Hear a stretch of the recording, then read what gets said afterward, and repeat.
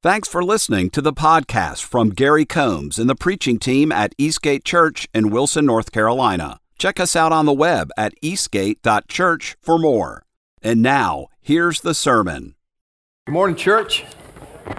Before we begin our series through the book of Romans, I wanted to make you aware of what happened this past Wednesday night. This past Wednesday night, we were able to join other churches in Wilson in paying off the mortgage for Choices Women's Center. So check out that photo, pop that photo up there, and there we are presenting that check to pay off the mortgage.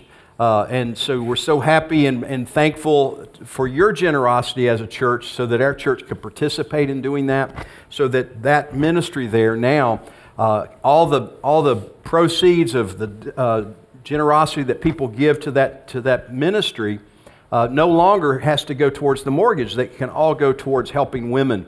And so we're thankful for that, and we're thankful for your generosity that we could be part of that, collaborating with other churches to do that. And so we're thankful to that. Well, we're continuing our series through the book of Romans today, and we're coming up on the end of this series, and we're in chapter 16, the final chapter. We've, over the last 4 years, taken 4 chapters a year, verse by verse, and now we're getting close. We have this message and one more message next week, and we will have preached through the whole book of Romans, and we're thankful for that. And we're in a section of the letter. As all letters conclude, they tend to have more personal references, more personal greetings, and so we've entitled this Greetings and Commendations. This message, Greetings and Commendations. And many who preach through the book of Romans decide to skip over this section because it seems to them as a mere list of names, mostly unknown names, that the Apostle Paul commends and sends greetings to. And so there's really not a lot of propositional truth or prescriptive advice given here. And so people that preach through it tend to skip over it and find it unpreachable. But we're going to preach it anyway. Because as we look at this passage, we see an example from Paul with his affection, the way he talks to the members of the church in Rome. We see something we can learn from. And so we're going to be looking at it through that lens, this idea of how we can offer greetings and commendations to our fellow believers in this church. Now, you may think you know how to greet people, but I've observed that it takes some training and practice to really know how to do that. Because people tend to either, maybe you're an introvert and you're like, I feel uncomfortable, or maybe you're an extrovert, but you end up talking about yourself instead of really listening to the other person. So it takes some training, it takes some learning. I remember teaching our 3 children how to greet adults. And maybe if you're a parent, you know how that works. And so when your child is little, they don't exactly know what to say, and so you teach them manners. And with our firstborn, as in most firstborns, he really wanted to please his parents. And so he was an extra, working hard at whatever we told him to do. So if we told him to say, yes, sir, hello, sir, yes, ma'am, no, ma'am, he would say it all. In fact, by the time he was 4 years old, he was so advanced at greeting people that we taught him to do it in French. And so little 4-year-old Stephen, he could like, bonjour, comment allez-vous, s'il vous plaît? He could do that because, he was an overachiever firstborn. But then we got to our second child, our son Jonathan, and he had this little scratchy old man's voice. He was just naturally gifted as a comedian, like from the time he was born. And so he would do what we told him to do. He would greet people like he was supposed to do it, but he would like call them a nickname or something, or he'd do something with his face or something that would just cause people to laugh. But he was good at it. He was just natural at being with people. But then we got to our youngest, our daughter Erin. It was a different story. We taught her how to do it, but she would just refuse to talk to people. She would just stare at them. And so when we first planted the church, she was 5 years old. And we would have people coming to say good morning to me as they were leaving the church, and I would be standing at the back door of the facility we were renting at that time. And my daughter Erin, she's 5 years old, she'd be standing right beside of me. And as people, maybe it'd be a first-time guest, they would see her and they would go, oh, what a pretty little girl. Hello, honey, what's your name? And she would just give them this look like that right there. And people would get intimidated by her. She was just like, just look at them, just stare at them. She wouldn't say a word. And she would just like hug my leg, like put her arms around my leg and just stare at people. We probably had visitors that never came back because of that intimidating little brown-eyed 5-year-old girl, just like looking at them. It took her longer to learn to greet people, but she finally learned. And she was attending the first service this morning. I had her wave at everybody. She was really thankful that I did that. And said, hey, make sure you say something to Erin. She's really good at greeting now. And she learned how. Do you know how to greet people? Do you understand that it's as much about listening to them and really hearing them than it is anything? Maybe you're here this morning and you're struggling with what a lot of people in America are struggling with today, a sense of loneliness. I'm seeing that more and more, that people just are so disconnected. There's such disunity in our country today. And I really hope and pray today that you have a sense of welcome, a sense of greeting from our fellow believers today. And I hope that somebody here today says good morning to you and really listens to you. And if at any rate, I want you to hear this, that the Lord Jesus welcomes you today. The Holy Spirit, the Father welcomes you today so that you are greeted in the name of the Lord. In the book of Romans chapter 16, the Apostle Paul closes his letter. He begins to close his letter with greetings and commendations to the believers in the Lord Jesus there at the Church of Rome. And I believe today that we can learn how to really greet people as members of Christ's body in the church. And as we look at the text, I think we'll see three ways how we can do this. So let's look at the text. And as I read this, there are 27 names, okay? 27 names. So pray for me as I pronounce these. But here's what I always say. I understand why preachers skip over this section. It might just be they don't want to read it. But every name matters to God. Every name matters to God. So let's just see what the Holy Spirit would teach us as we read through this and study this together today. I commend to you our sister Phoebe, a servant of the church at Cenchreae, that you may welcome her in the Lord in a way worthy of the saints, and help her in whatever she may need from you, for she has been a patron of many and of myself as well. Greet Prisca and Aquila, my fellow workers in Christ Jesus, who risked their necks for my life, to whom not only I give thanks, but all the churches of the Gentiles give thanks as well. Greet also the church in their house. Greet my beloved Epaenetus, who was the first convert in Christ to Asia. Greet Mary, who has worked hard for you. Greet Andronicus and Junia, my kinsmen and my fellow prisoners. They are well known to the apostles, and they were in Christ before me. Greet Ampliatus, my beloved in the Lord. Greet Urbanus, and our fellow worker in Christ, and my beloved Stachys. Greet Apelles, who is approved in Christ. Greet those who belong to the family of Aristobulus. Greet my kinsman Herodion. Greet those in the Lord who belong to the family of Narcissus. Greet those workers in the Lord, Tryphena and Tryphosa. Greet the beloved Persis, who has worked hard in the Lord. Greet Rufus, chosen in the Lord, also his mother, who has been a mother to me as well. Greet Asyncritus, Phlegon, Hermes, Patrobas, Hermas, and the brothers who are with them. Greet Philologus, Julia, Neuros, and his sister, and Olympus, and all the saints who are with them. Greet one another with a holy kiss. All the churches of Christ greet you. This is God's word. I told you there were some names in this.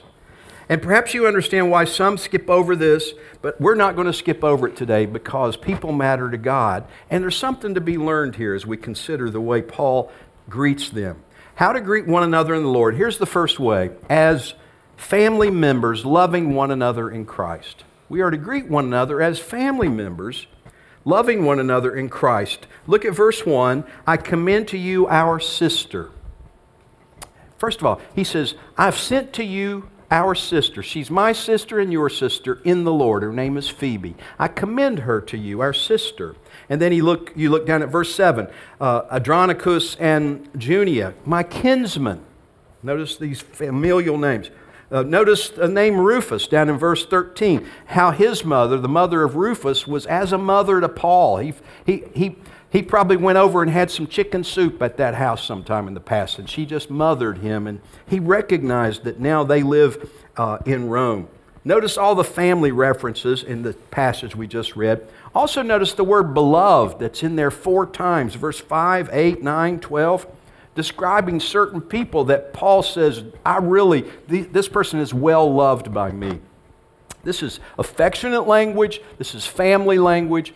This is the way we are to greet one another in the Lord. The church is not the steeple. The church is the people. It's the family of God. And that's what we can see here is just the affection that Paul has for this church. He's never visited this church in Rome, but he knows all these people, probably because, for one thing, the Roman Empire was easily traveled. People were very mobile during this age because of the Roman roads, which were so well built. To this day, you can go there and see the evidence of the Roman roads.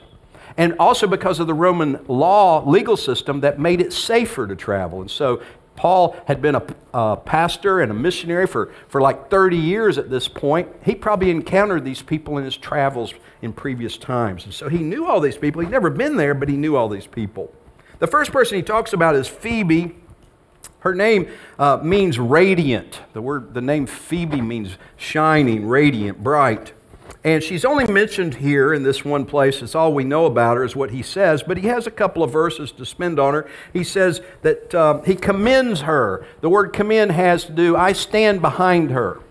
In other words, Paul says, I'm putting my name on the line for her. And the way this is placed so prominent in the letter, it appears, and most theologians agree, that Phoebe must have been the one who carried the letter to Rome.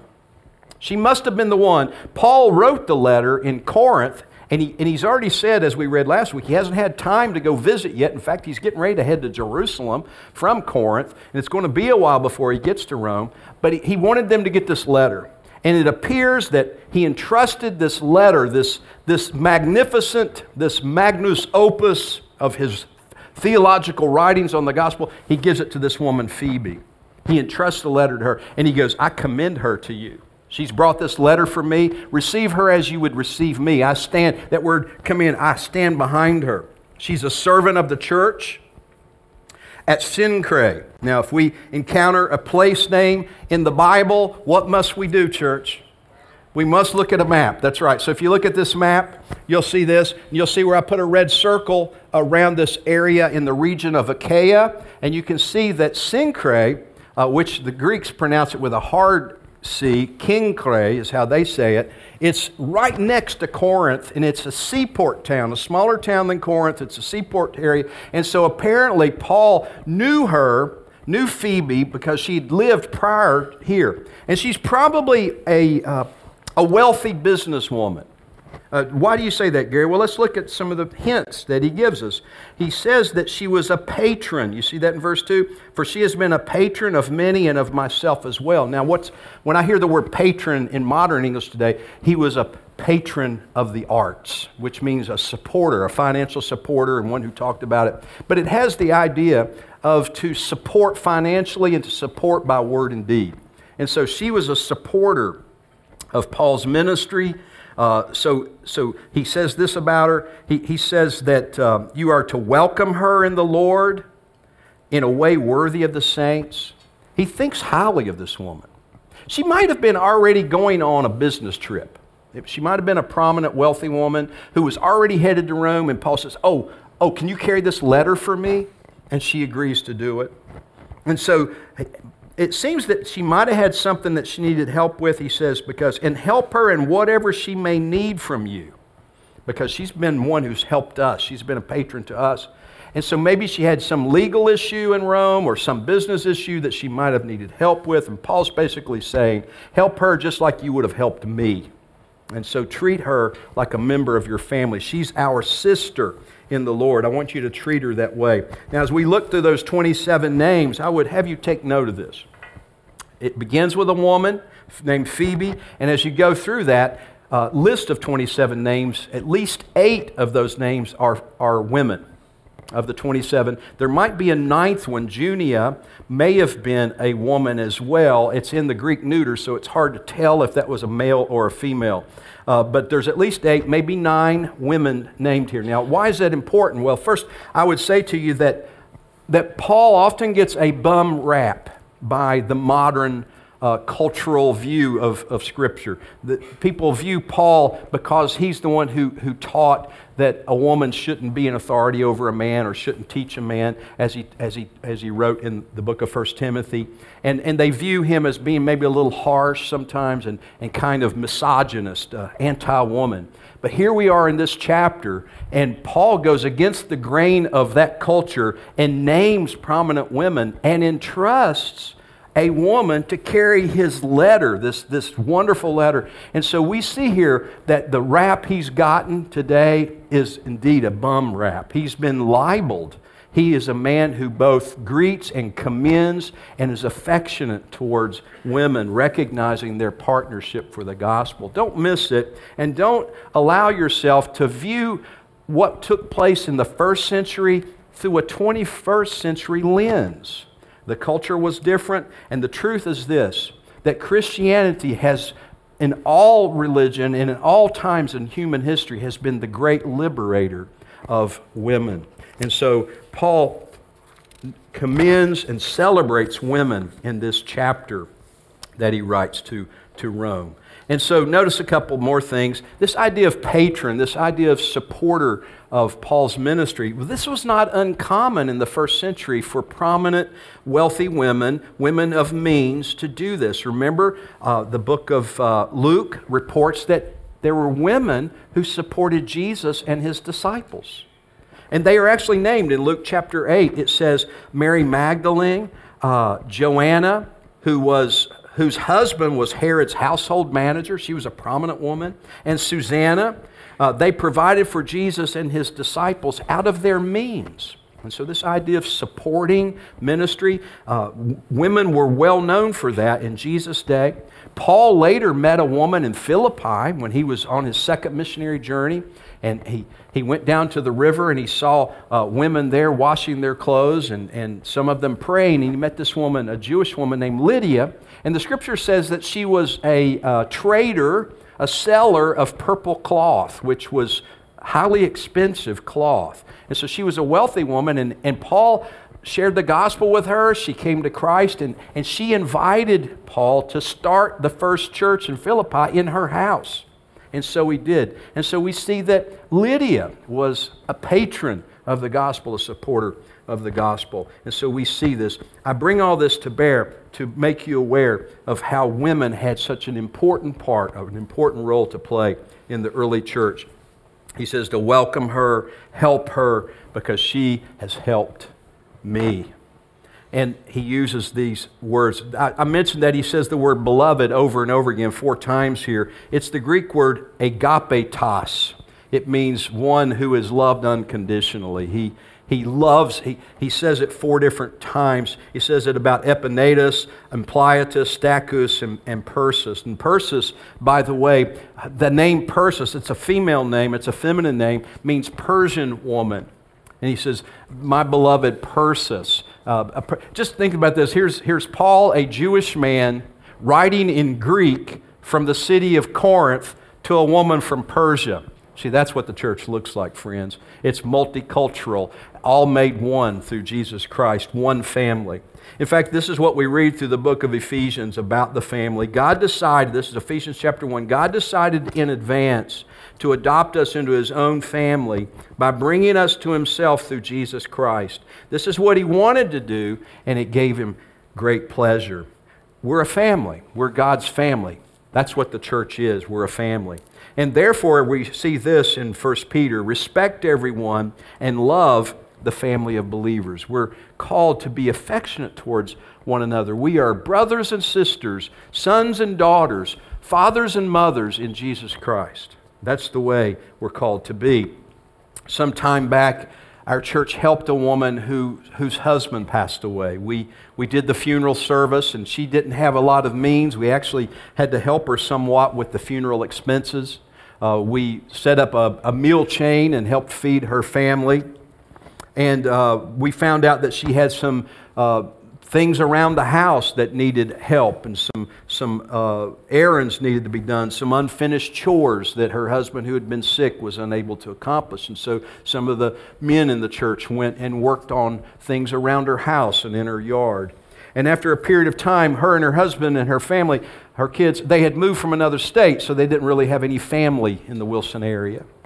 And she says to me, she says, even if my family did live in this city, they would not have been as good to me, as good to my kids, as you have been.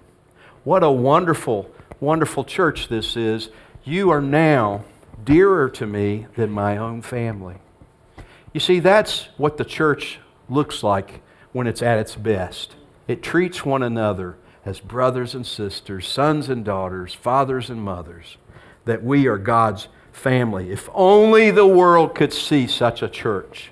This is the way we are to greet one another, as family, loving each other as God loves us. Well, that's the first way that we're taught here by just looking at the example of this chapter. Here's the second, as faithful servants, supporting one another in Christ.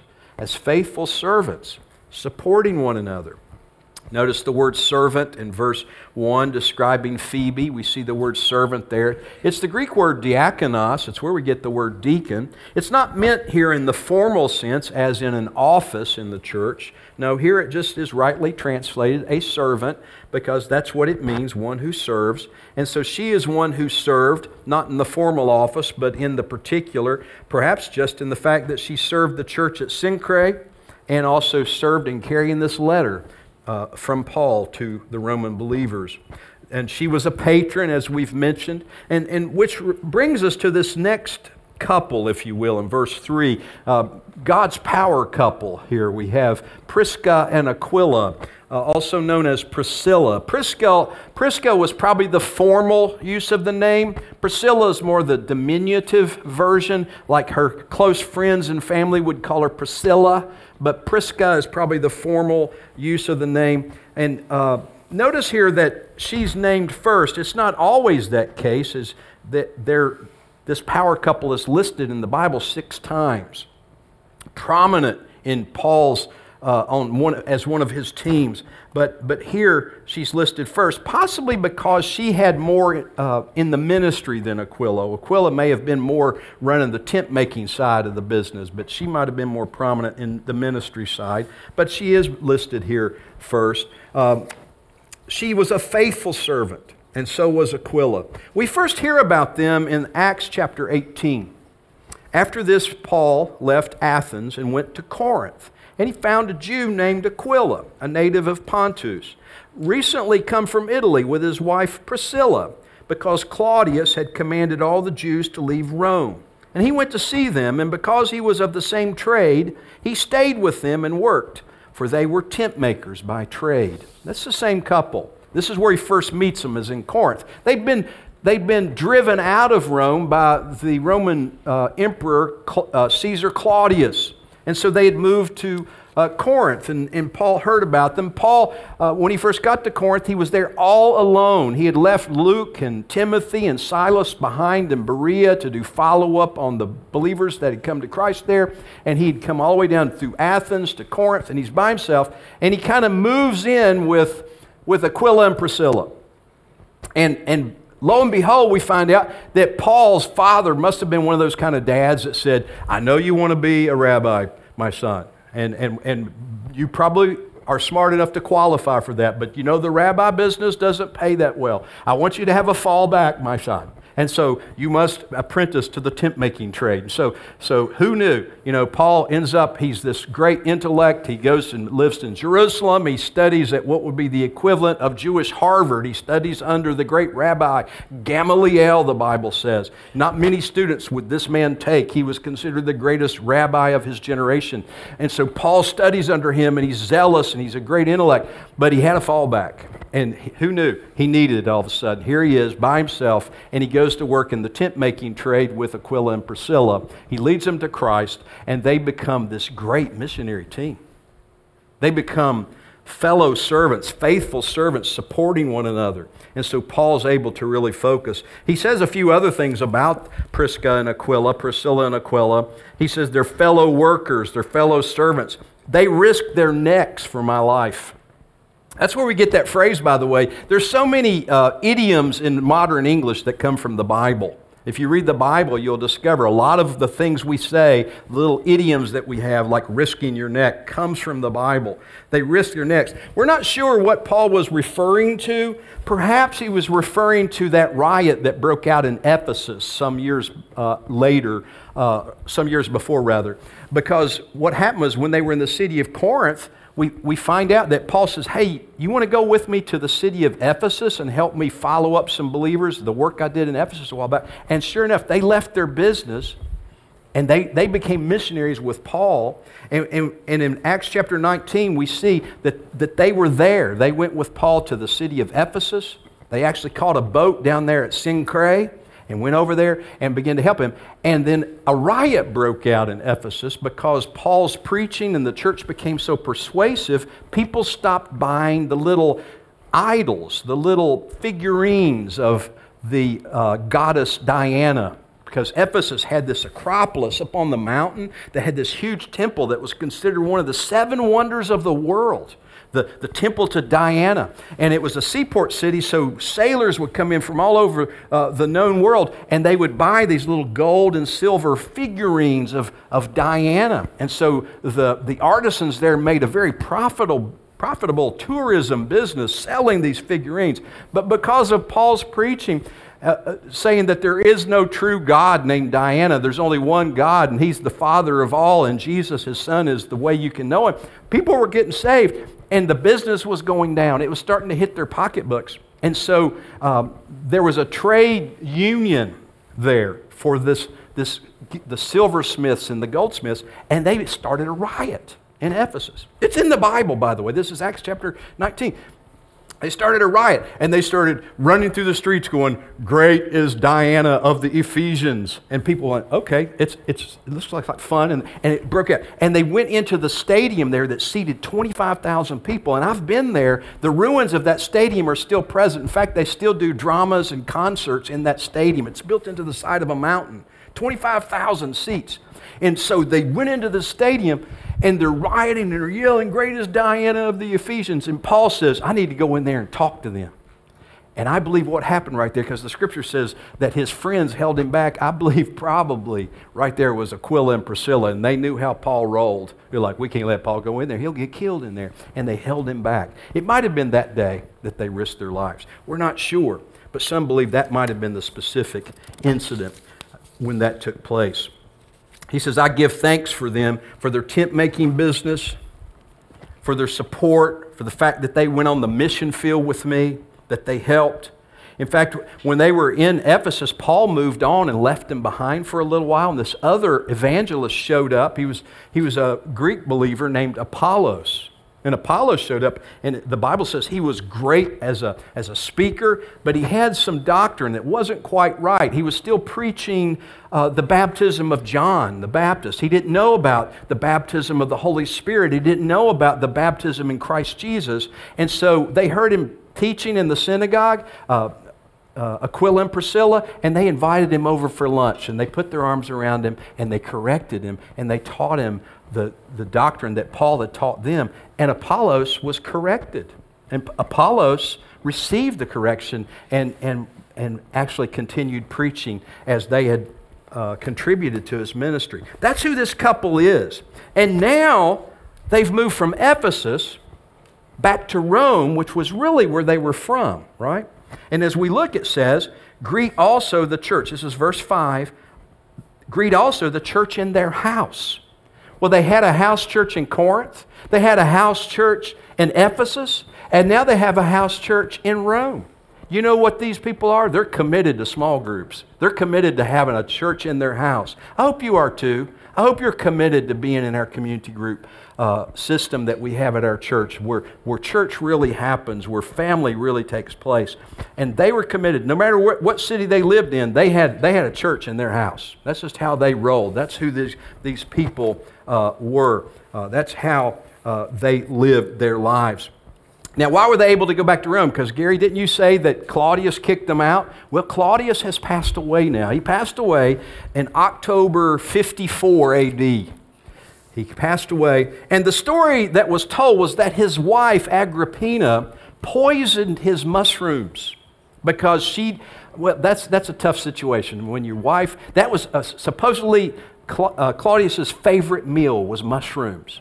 And so she poisoned his mushrooms, and he passed away, and his nephew Nero became the Caesar of Rome. And so now Claudius is not there, but now Priscilla and Aquila are. And so we see that they're able to return to Rome.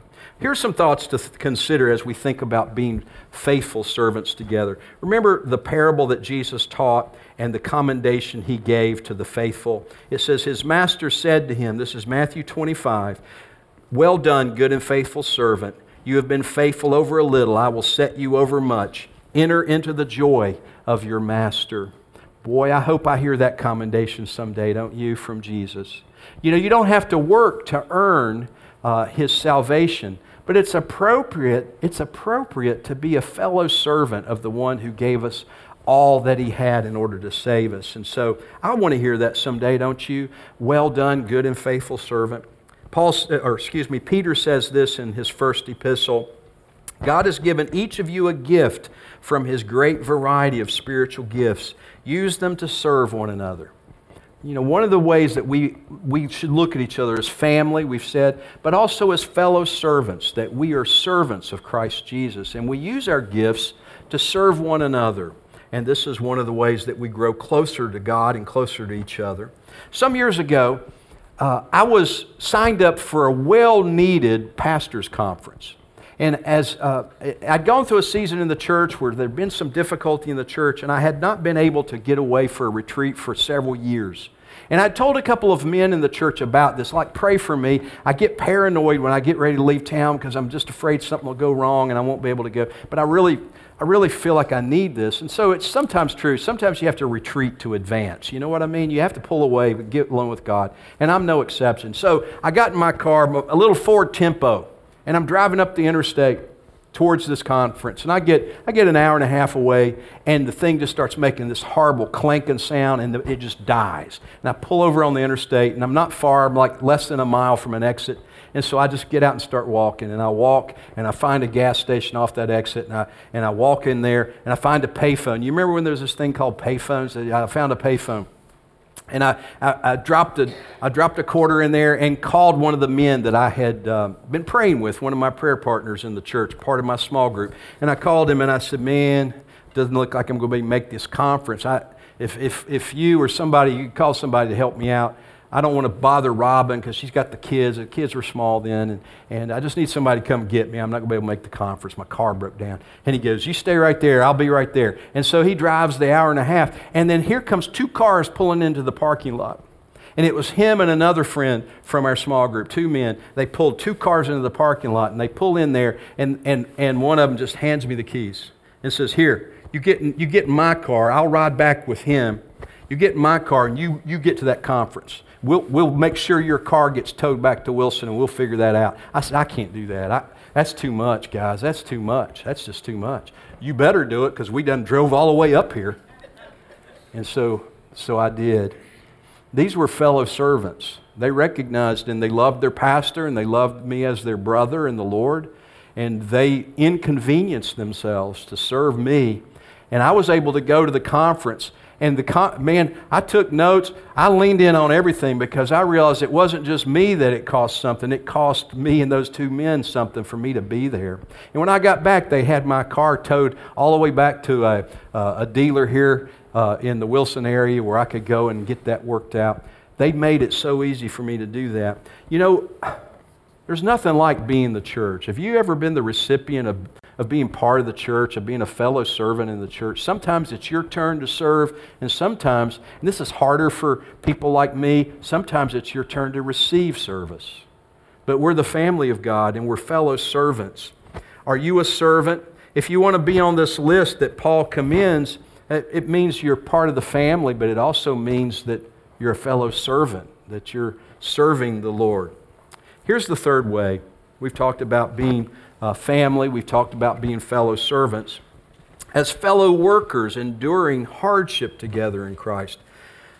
As fellow workers. You're like, what's the difference between fellow servants and fellow workers? Not much, but the major difference that I wanted to bring out was we were talking more about the support in the second way. Here, it's the hardship, enduring hardship together that I want to emphasize. As fellow workers enduring hardship together. You know, that's one of the things I would say that concerns me about the modern Western church, is that it's so easy to be a Christian here. You don't have to risk your neck to be a follower, that a certain kind of malaise, a certain kind of laziness gets into us to where we don't even want to get out of our comfort zone. We're not even sure we want to keep the regular rhythm of meeting together, what I would call a weekly family reunion on Sundays. We've forgotten the importance of just making room in our schedule for each other.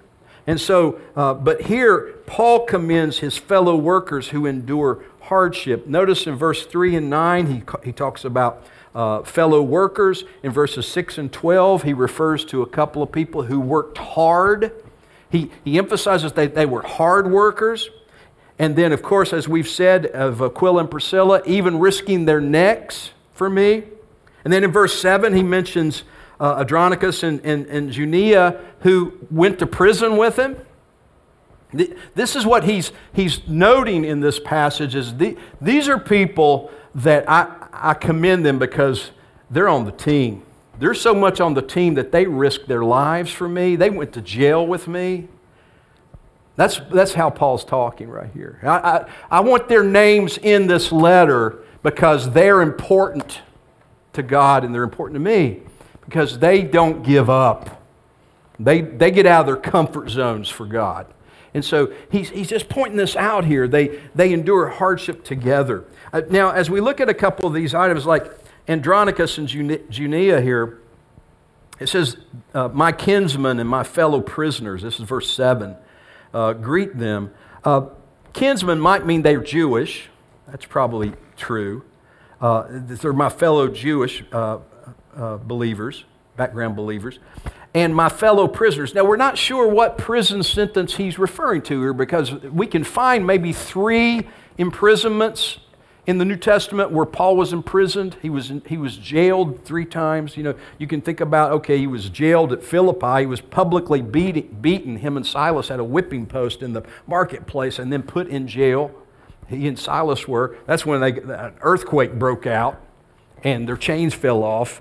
And the Philippian jailer comes running in there and he finds them. And then Paul leads the jailer and his whole family to Christ and baptizes them. That was one of the jail. And another time is when he's jailed in Jerusalem and they carry him up to Caesarea by the sea and he appears before Festus, the Roman governor, and he's in jail that season. And then we know he's in jail under house arrest and maybe in Rome, and maybe even a 4th time. But according to Clement I, who was a 1st century church father who wrote about this, he knew of 7 imprisonments that Paul had endured. And perhaps Andronicus and Junia had been part of one of those. We're not sure, but Paul says that they had endured imprisonment with him. And he says they're well known by the apostles, these 2 guys. They're not well known to us. It's the only time I see them in the Bible, but the other apostles knew these guys. And it says he's got one other thing he's got to say about them, and they were in Christ before me. They were believers before I was. And so these are things he's saying about them. He holds them in high esteem. And we're just kind of looking through all these fellow workers who endured hardship together. He mentions Epaenetus, who he says was the first believer in Asia to believe in Christ. It literally says in the Greek, first fruits of those who believed Christ in Asia. Now this is Asia Minor, modern-day Turkey, and it's probable that Paul led him to Christ. We never forget the first one, right? And so this is probably one of Paul's first people who came to Christ, Epaenetus. And now he lives in Rome, and so Paul's talking to him. He talks of Mary, who worked hard. He talks of many others that were beloved to him. Aristobulus, it is believed, was the brother of Barnabas. And so he's living in Rome now, and he says hello to him. He may have passed away because he doesn't say hello to him personally. He says greet his family. So maybe he's passed away or maybe he's not living there right now. He goes through several of these. Narcissus, Herodian. Then he's got Tryphena and Tryphosa. I'm just guessing these are twin sisters. I don't know. Just sounds like, if you're looking for names, if you're expecting twins, here's a good couple of names for girls. Tryphena and Tryphosa, probably sisters. They were hardworking. I've already mentioned that Persis means Persian woman, and so he commends her for this, that she was beloved. Then he mentions Rufus, and of all the names I had to pronounce, that was the one most familiar to me.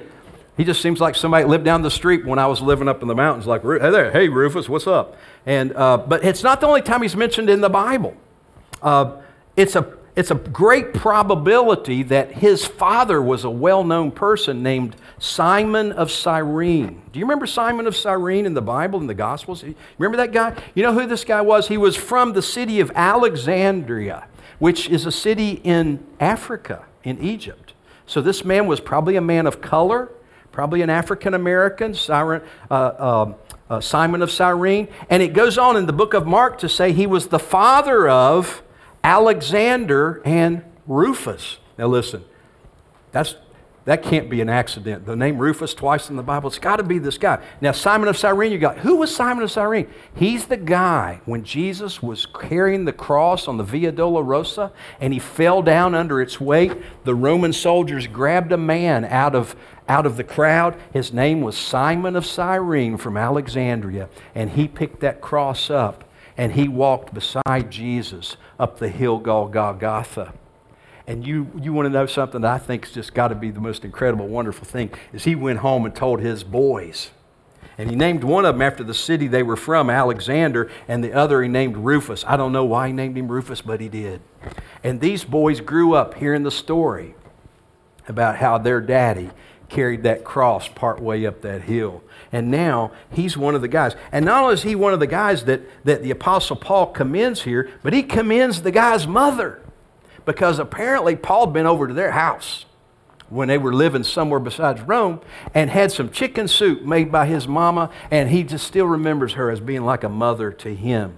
And so we see Paul going through this list. We don't have time to go through every single name. Some of the names we can't find anywhere else, but I will say that a few more of them are of interest, like Philologus, which means lover of the word. Phileo means lover, and logos means word. So that name just means loves the word. I don't know if that was always their name or it was a name given to them when they were baptized. You know, there's still a tradition in many parts of the world that when someone is baptized, they're given a Christian name, a new name. And so maybe that was the case here with Philologus. And so we see that possibility. Olympus is one who still, this is one person who is regarded in the Eastern Orthodox Church to this day as being one who was martyred for his faith. And so we look at these many names that Paul has listed. Why are they commended? Why has Paul commended them? It's for their hard work. Remember what Jesus had written to the churches in the book of Revelation. This is to the church at Ephesus. I know your deeds, your hard work and your perseverance. I know that you cannot tolerate wicked people, that you have tested those who claim to be apostles but are not, and have found them false. You have persevered and have endured hardships for my name and have not grown weary. We know that Jesus commends those who endure hardship and work hard for the Lord. It doesn't save you. Only Christ can save you. But serving Him and working hard for Him are commended. It says in 2 Timothy chapter 4, the Apostle Paul is trying to build Timothy up to endure hardship. He says, but you keep your head in all situations, endure hardship, do the work of an evangelist, discharge all the duties of your ministry. One of the things that we're called to as believers is to endure hardship together and to look at one another and saying, you know what, we're in this together. Sometimes you're going through a hard season and we help you, and sometimes I'm going through a hard season or someone else is and we help them. But we go through it together. We don't push away from the table when things get hard. We're called to endure hardship together as believers. I remember growing up that my grandfather, I spent summers with him on the farm, and he didn't have a great education. He would say, I only finished the second primer. He was born in 1903, and I think he was referring to the McGuffey reader that had a second level reader. And so his dad took him out of school so often to work on the farm that he said he was like 12 years old and he was still in the second reader, the second primer, so he finally quit school. And so all he knew was hard work. He worked 30 years in the coal mines and then 20 years as a school bus driver and worked on the farm the whole time. So when I would spend summers with him, it was to work hard. Get up at 4 a.m., milk cows, come in, eat breakfast, then go to the fields. And I thought it was the best thing in the world. Looking back on it now, I'm like, that was hard work. But at the time, there was such joy of working with my grandfather and just learning firsthand what it feels like to work hard and endure hardship together and to do it with joy. It made he and I so close. And if you've ever been through something together where you had to endure some hardship to get through it, your friends, your family for life. And so we're called to this, to greet one another as fellow workers who endure hardship together. We can learn to greet one another as family, as fellow servants, and as fellow workers in the Lord. Let's pray. Lord, we thank you for your word, and we first of all give you praise and glory that you've adopted us into your family because of Jesus.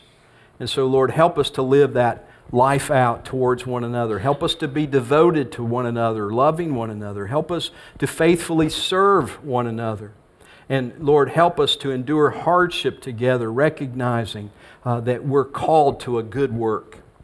Lord, I do pray for that person that's here this morning that's never received you. If that's you, my friend, if you've never said yes to Jesus, you've never been adopted into God's family, the invitation is before you. All you must do is by faith receive Him. Ask Him to save you. You can do it right now. Pray like this: Dear Lord Jesus, you can do it right in your seat. Dear Lord Jesus, I'm a sinner and I need a Savior. I believe you died on the cross for my sins and that you were raised from the grave and that you live today. Come and live in me. Forgive me of my sin and make me a child of God. I want you as my Lord and Savior. I'm ready to follow you and commit my life to you today. If you're praying that prayer of faith believing, He will save you and make you a child of God. Others are here today and you're not that committed yet. You've been kind of standing on the sidelines. But right now, would you say, Lord, I'm a believer, but I'm lonely and I'm not connected, but today I've made a decision. I want to be in a community group, a small group. I want to serve on a service team. I want to be involved with generosity and giving so I can be a patron of your family. I want to be one who supports. Lord, forgive me for where I've been, but today I make a new, fresh commitment as a follower of Jesus. We pray all these things now. In Christ's name, amen.